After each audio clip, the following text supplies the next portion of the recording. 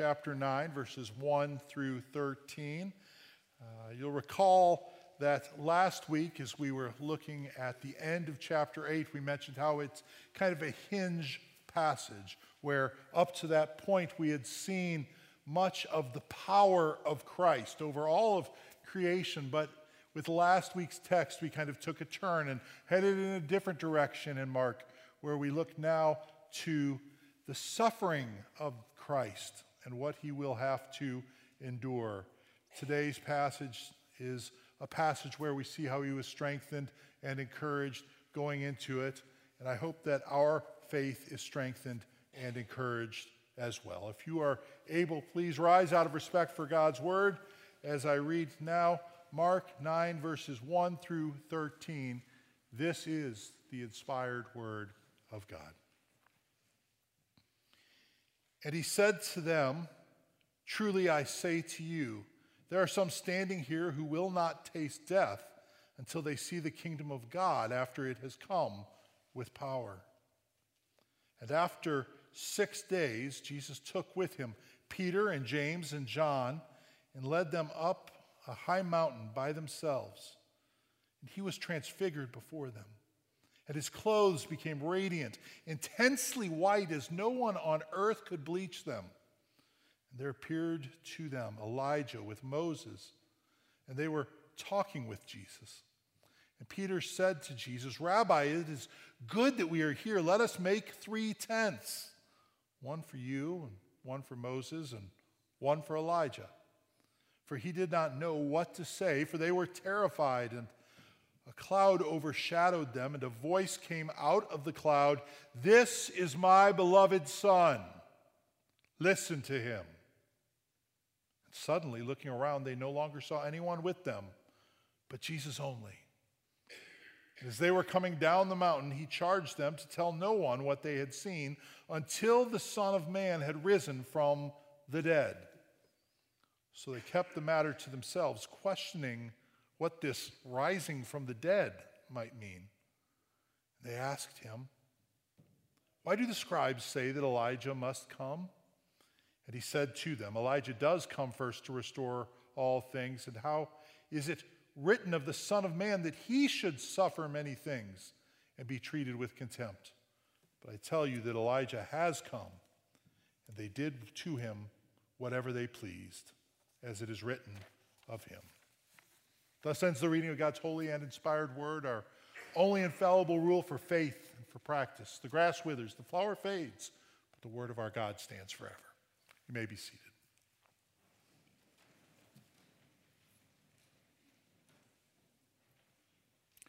Would you pray with me? Lord God, bless our time in your word today. Help us to see your glory.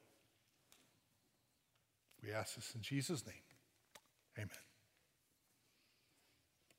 So you might recall last week as we looked at our sermon text, the text that we had printed in the bulletin actually included verse 1 of today's text. We decided not to include that. I told you we'd get to it this week. Now we're going to. The reason it was originally a part of last week's text is because it was on the same occasion that Jesus said those things. It was on that occasion when he was teaching them that he mentioned to them, "Truly I say to you, there are some standing here who will not taste death until the kingdom of God has come with power."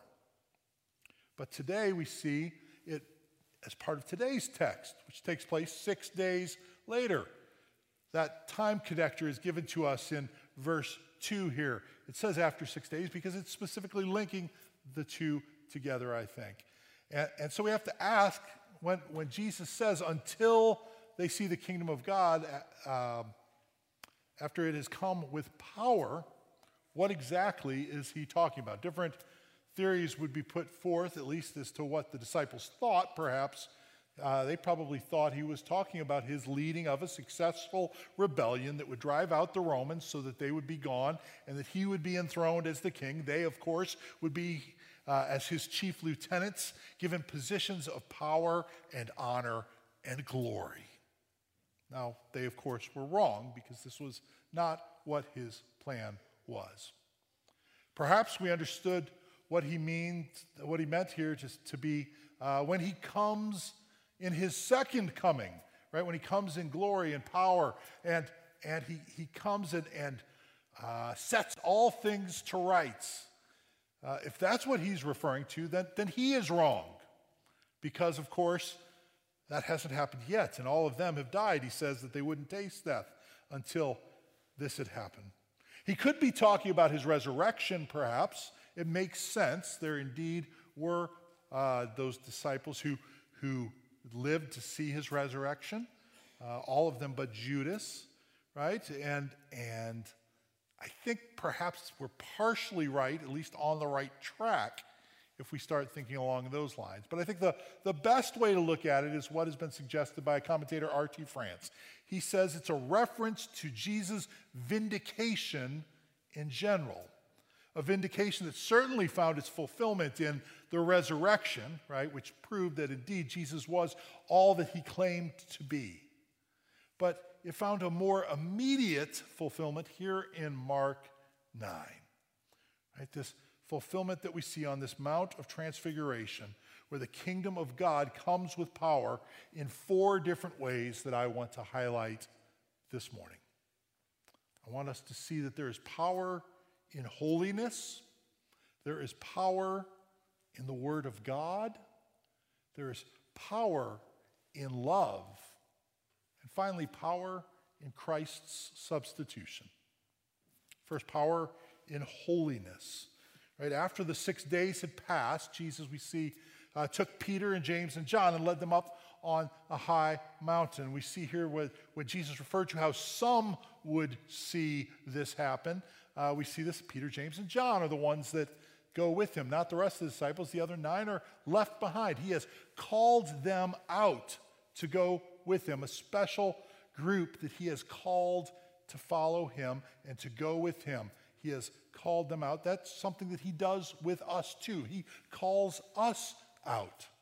My family was driving down the road not too long ago, and we saw a church that we drove by. It was called Ecclesia. And when we saw the sign out front, Jack asked me, he said, "Dad, what does that mean, Ecclesia?" And I told him that the meaning of that is actually, it's a Greek word. It's the Greek word that means church. And so the name of that church was church. You know, it's pretty simple. I like simplicity, so that's pretty nice. You know, we went to church. You know, which church? Well, church. You know, but the word ecclesia actually comes from 2 other words. It's a compound word in Greek. The first word, ek, which means out. We get our words like exit, comes from that. And the other one is the verb kaleo, which means to call. And so we see that the original meaning of ecclesia, the church, was the called out ones, right? It's an assembly or a group of people that have been called out to something. We indeed have been called out to be separate, to be different. And that's what part of what holiness is, to be called out, to be separate, to be different, to be other. We're called out of the world. It doesn't mean we leave the world, but we are called out of it to be a body, to be the body of Christ. We're called to worship, right? To gather here, and at the beginning of our service each week, we have a scriptural call to worship, right? To remind us, to lead us into worship. There's a universal call that goes out to all people that they must believe in Christ Jesus, trust in him, depend on him, count on him for their salvation, or else they will not be saved. And there's an effectual call which has gone out to all of us who do trust in him, where God has called us to be his own. He has made us his own through his effectual call, through his Spirit working in our hearts.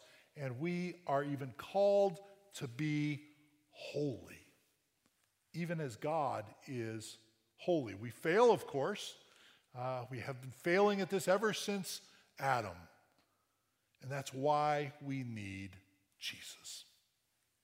And we strive to be holy, even now, only by the power of Christ who dwells within us. Right? Our mission as a church, we said we exist to know, worship, serve, and enjoy the one triune God. That's what we exist. And we have a vision that is kind of how we live that out, how that looks in everyday life. And it's that we seek to love God completely, love others selflessly, and to everywhere proclaim Christ, crucified, risen, and reigning forever.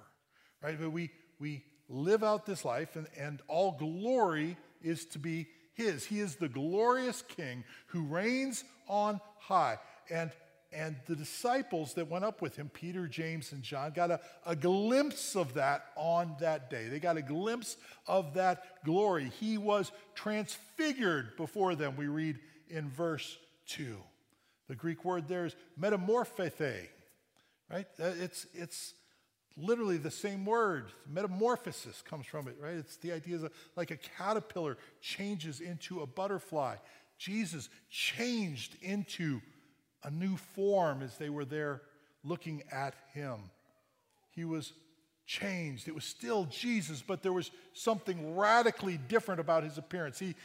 He was beheld by those three disciples there, and they saw something different than they had seen just moments ago. It's kind of a harbinger of the resurrection. You remember that many times Jesus appears to his disciples, and each time they're kind of like, wait, what? Are you? Yes, it's Jesus. They don't recognize him at first, and then they eventually do recognize him, but there's something visibly different about him in his resurrection body. And so it is in his transfigured appearance here. There is a glory that envelops him and transfigures him and changes him so that he looks different than he had before. His clothes, Mark says, became radiant, intensely white as no one on earth could bleach them. Mark's kind of grasping at ideas here, ways to say things, ways to describe the undescribable. As Luke talks about it, he says, as he was praying, the appearance of his face was altered, and his clothes became dazzling white. Matthew says he was transfigured before them, and his face shone like the sun, and his clothes became white as light. Right? The idea here, this white as light, this glory envelops him, and there is a holiness, a purity that exists there. Right? They didn't have in their culture Clorox, right? A bleach they could just throw on and make their clothes white. Right? And the idea here is that he became more white than anybody could possibly bleach. Just this brightness. It's the glory and holiness of God. And in much the same way, we are stained by our sin. We are not pure. We are not shining brightly. We are not undefiled. We're polluted by our sin. Isaiah 64 says it this way: we have all become like one who is unclean, and all our righteous deeds are like a polluted garment. Even our good deeds are sinful, it says. We are left filthy because of our sin.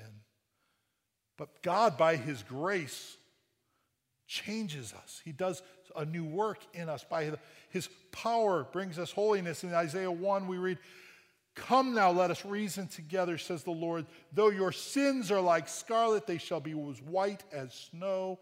Though they are red like crimson, they shall become like wool." This is only possible through the holiness of Christ as he gives us his holiness. Having died for our sins, there is power in Christ's holiness, and that is what makes us holy. The second place we see power is in the Word of God. We see it in a couple ways. First, notice who's with Jesus up on the Mount of Transfiguration. Verse 4, there appeared with him Elijah and Moses, and they were talking with Jesus. Luke tells us that they were talking about his departure or his exodus, which was about to take place in Jerusalem. Right? Moses represented the law. Elijah represented the prophets. And the phrase, the law and the prophets, was just a shorthand way of saying the Old Testament scriptures, right? The whole of the Bible that they had at the time. And so when we see Moses and Elijah there with them, they represent the Old Testament, which was the whole of the Word of God at that point. You'll recall how on a later date, in Luke 24, after Jesus has died and risen from the dead, he is on the road to Emmaus with two disciples who are walking along, and they don't recognize him, who he is, and they're talking with him. He says, "What's going on, guys?" This is kind of my paraphrase.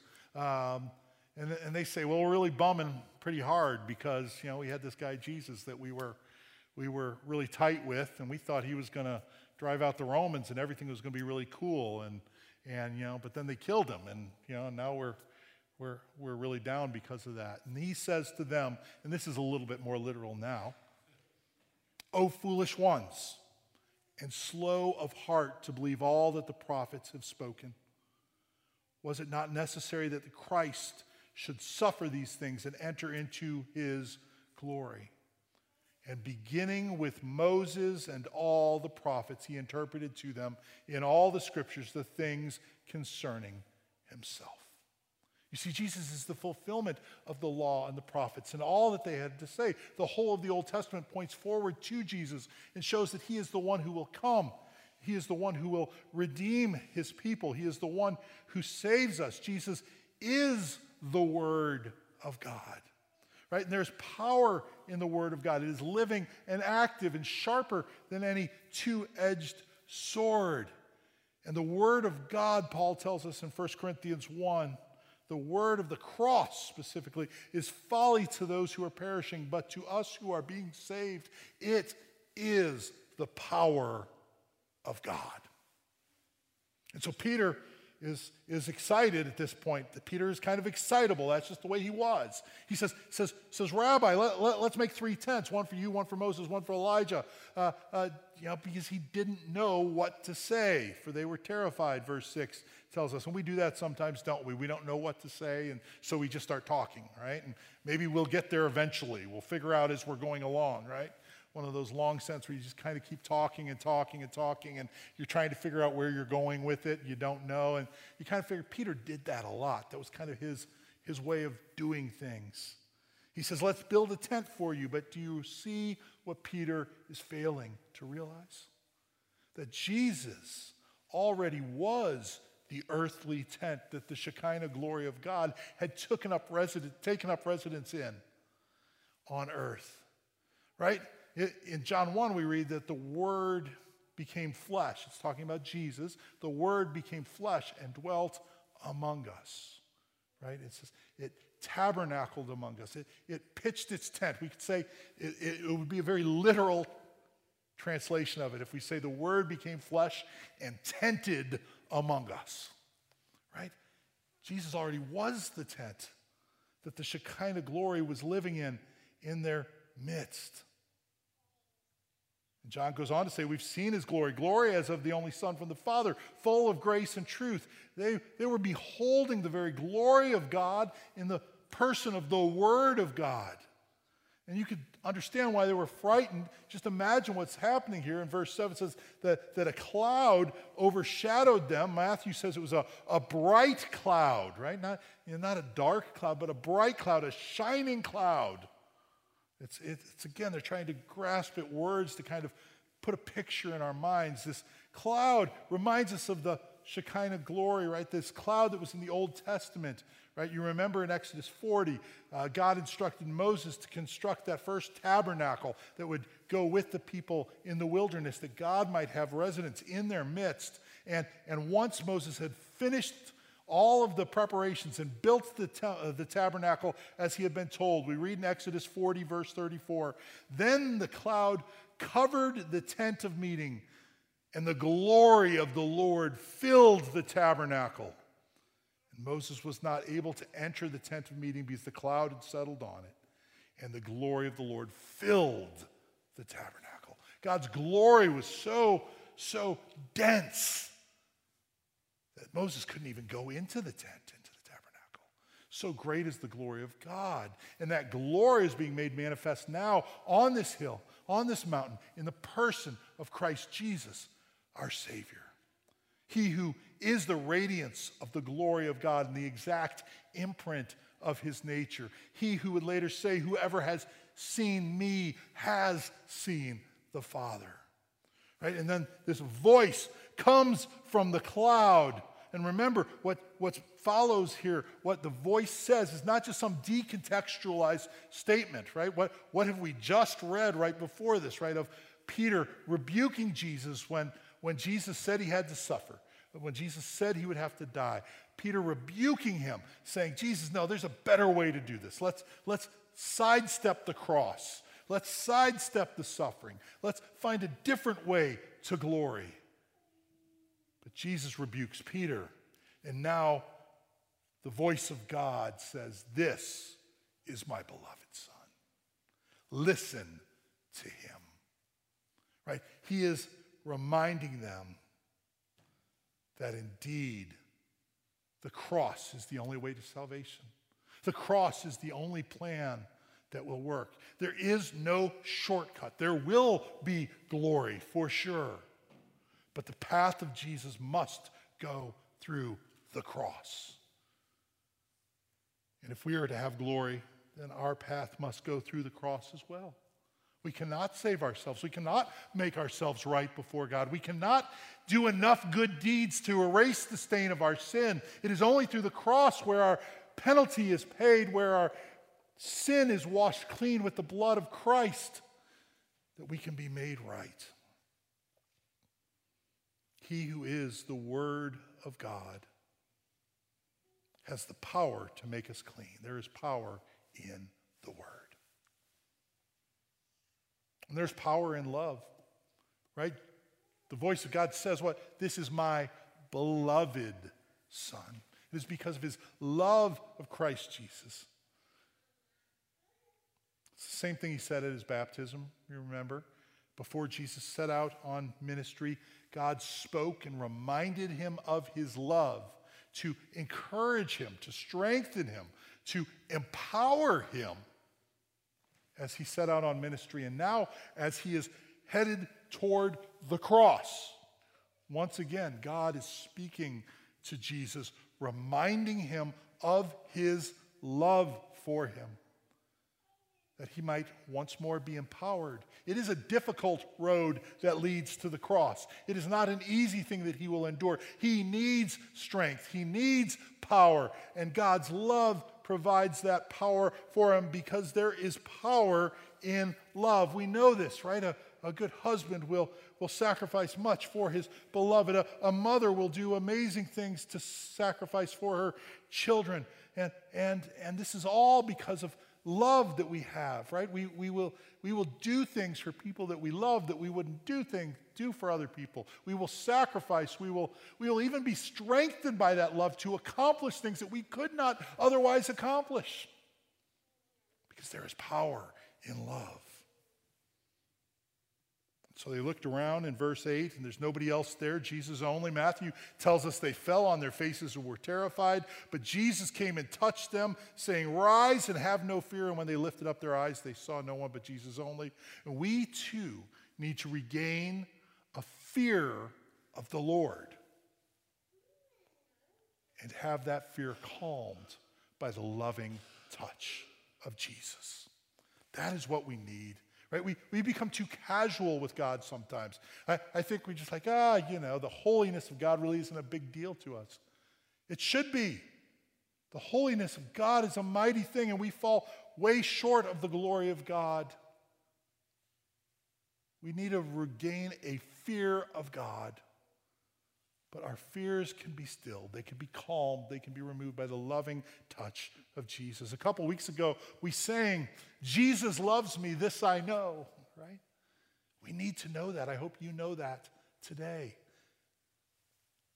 Jesus loves us, and we love because he first loved us. That's right. Our love for him and for others flows out of his love for us, right? So that our obedience is a response to his love. That we are constrained to obedience by the love that he has shown us. His faithfulness will enable us to be faithful because it is His Spirit that dwells within us by faith. And so they're coming down the mountain, and He charged them not to tell anybody what they had seen until the Son of Man had risen from the dead. He said other times that people shouldn't tell people about what they've seen, what's happened, but now He gives kind of an expiration date on it. He says, you can tell people about this later once the Son of Man rises from the dead. And so they kept it to themselves. They were obedient to His command. We, of course, have a different command because the Son of God has risen from the dead. And so we proclaim that everywhere. As I said before, we proclaim Christ crucified, risen, and reigning forever. But they kept it to themselves. And now I want to look at one more thing, power in Christ's substitution, specifically in His suffering, His death, and His resurrection. They kept the matter to themselves, questioning what this rising from the dead might mean. Right? They didn't understand what He was talking about, and that's why He didn't want them sharing about this. And so they ask Him in verse 11, why do the scribes say that first Elijah must come? They're referring to Malachi chapter 4, verse 5, where the prophet says, behold, I will send Elijah the prophet before the great and awesome day of the Lord comes. Jesus said to them, Elijah does come first to restore all things. And how is it written that the Son of Man, that He should suffer many things and be treated with contempt, right? There's all kinds of places. We don't have time to go into all of them, but Psalm 22, which actually, just kind of a shameless plug here, is going to be the topic that Chris Holmberg's going to be looking at in Sunday school after worship today. It'd be a great opportunity for you to join Sunday school after grabbing a cup of coffee and a donut. Psalm 22 is one of the places where we look and see the suffering of God, our suffering of Christ. Psalm 69 is another one. Isaiah 53, of course. All these places talk about how this Messiah would suffer. And verse 13 says, I tell you that Elijah has come, and they did to him whatever they pleased, as it is written of him. Right? Matthew says it this way to give us a little bit more context, a little more commentary on this. He says, in the same way the Son of Man is going to suffer at their hands. And then the disciples understood He was talking to them about John the Baptist. Right? When He's talking about Elijah who has come and they did with him as they pleased, He was talking about John the Baptist who would come as this Elijah figure. And we've talked about that with John the Baptist in the past, how he fulfilled this role as the Elijah to come. But Matthew tells us here that the same way the Son of Man will suffer at the hands of people. Right? And that's the good news for us. He will suffer and He will die to pay for our sins, but He will rise again. And so they are reminded, and we are reminded here, that even when things seem terrible, when it seems they're spinning out of control, that all things are still happening in God's control.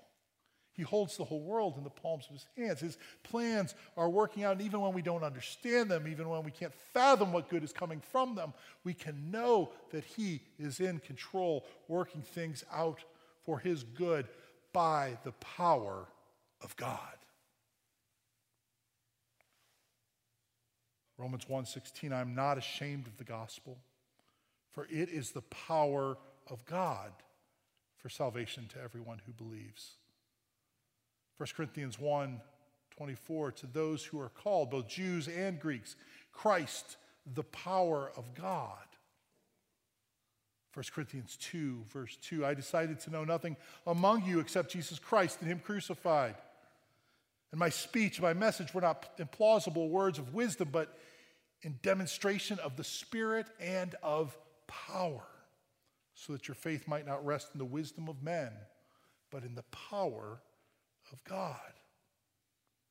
2 Corinthians 13, He's not weak in dealing with you, but is powerful among you, for He was crucified in weakness, but lives by the power of God. And living now, the Son of Man is seated at the right hand of the power of God. And from there, He ever lives to make intercession for you and for me. Charles Wesley wrote in one hymn, 5 bleeding wounds He bears received on Calvary. They pour effectual prayers. They strongly plead for me. Forgive him. Oh, forgive, they cry. Forgive him. Oh, forgive, they cry. Nor let the ransomed sinner die. And we will sing in just a few moments. Before the throne of God above, I have a strong and perfect plea, a great high priest whose name is love, who ever lives and pleads for me. My name is graven on his hands. My name is written on his heart. I know that while in heaven he stands, no tongue can bid me thence depart. Right? Jesus pleads for us, even through his broken body and his poured out blood. And that's what this table proclaims. We partake through faith, and we participate in Christ and all his blessings. He unites himself to us in such a way that all that is his becomes ours, and all that is ours becomes his. And it points us to the cross. The cross where he received wounds that now guarantee our salvation before God, where he became sin so that we might become the righteousness of God, where his body was broken and his blood poured out to cleanse us of our sin, that we might be made whole, and where we might experience the very power of God. We come to this table today not because it's my table or Calvary's table or even a Presbyterian table, but because it's Christ's table, and he bids us to come to it, that he might reveal his power to us. He actually works his power in us and through us at this table as we partake in faith. If you do trust in Jesus, he invites you to this table. If you do not, then I urge you to instead of partaking, just take this time to pray that God might reveal his saving power to you. But for those who do believe, who do trust in Jesus, we want to come and before we do, we proclaim our common faith, acknowledging it in the words of the Heidelberg Catechism printed in our bulletins.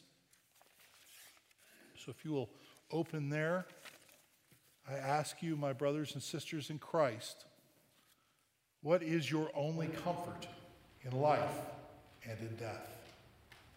That I am not my own, but belong, body and soul, in life and in death, to my faithful Savior, Jesus Christ.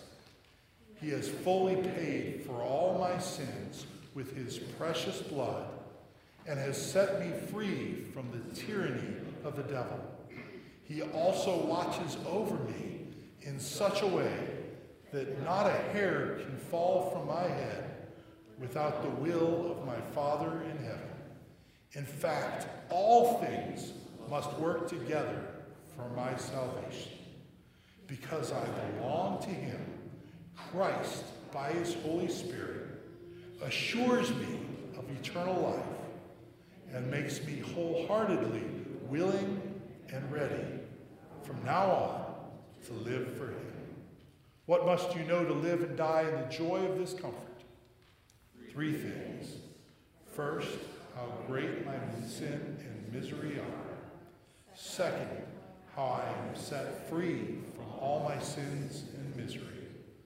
Third, how I am to thank God for such deliverance. Apostle Paul says, for I received from the Lord what I also delivered to you, that the Lord Jesus on the night when he was betrayed took bread, and when he had given thanks, he broke it and said, this is my body, which is for you. Do this in remembrance of me. In the same way, he took the cup after supper, saying, this cup is the new covenant in my blood. Do this as often as you drink it in remembrance of me. For as often as you eat this bread and drink this cup, you proclaim the Lord's death until he comes. Would you pray with me? Lord God, we thank you that you have given us this wonderful sign of your salvation and of your power and of your glory. We thank you that we can partake now and even partake of you. Bless us. Give us faith to trust in you. Help us to know that we come not on any worthiness of our own, but rather only by the worthiness that you give us. Sinners forgiven, trusting in you. We pray this in Jesus' name. Amen. If the servers would come forward.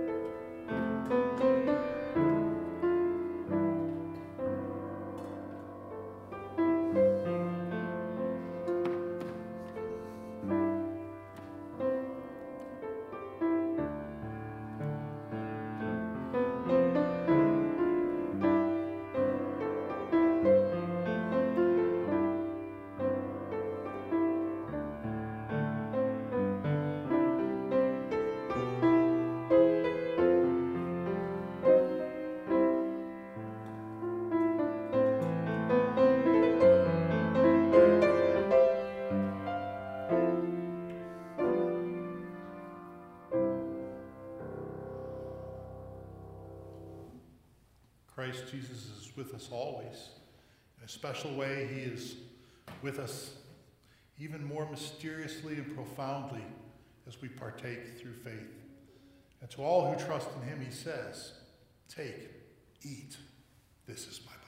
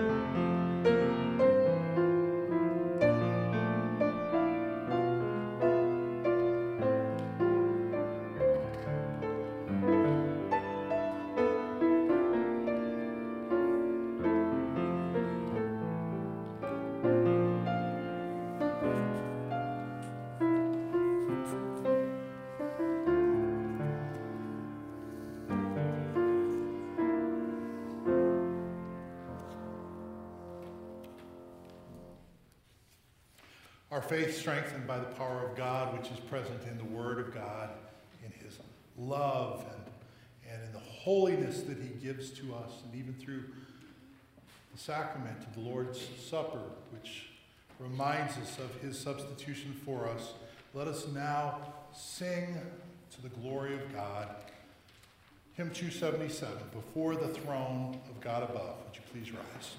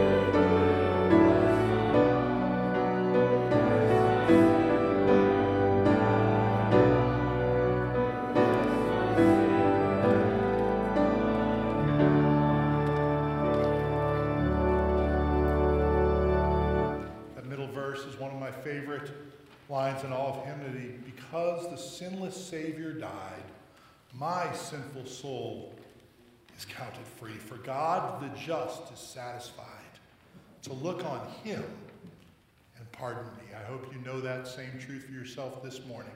And as you go forth, receive this benediction.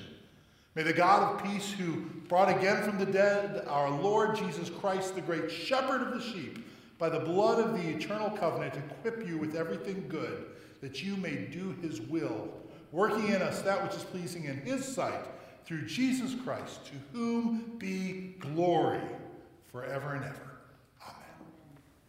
Amen.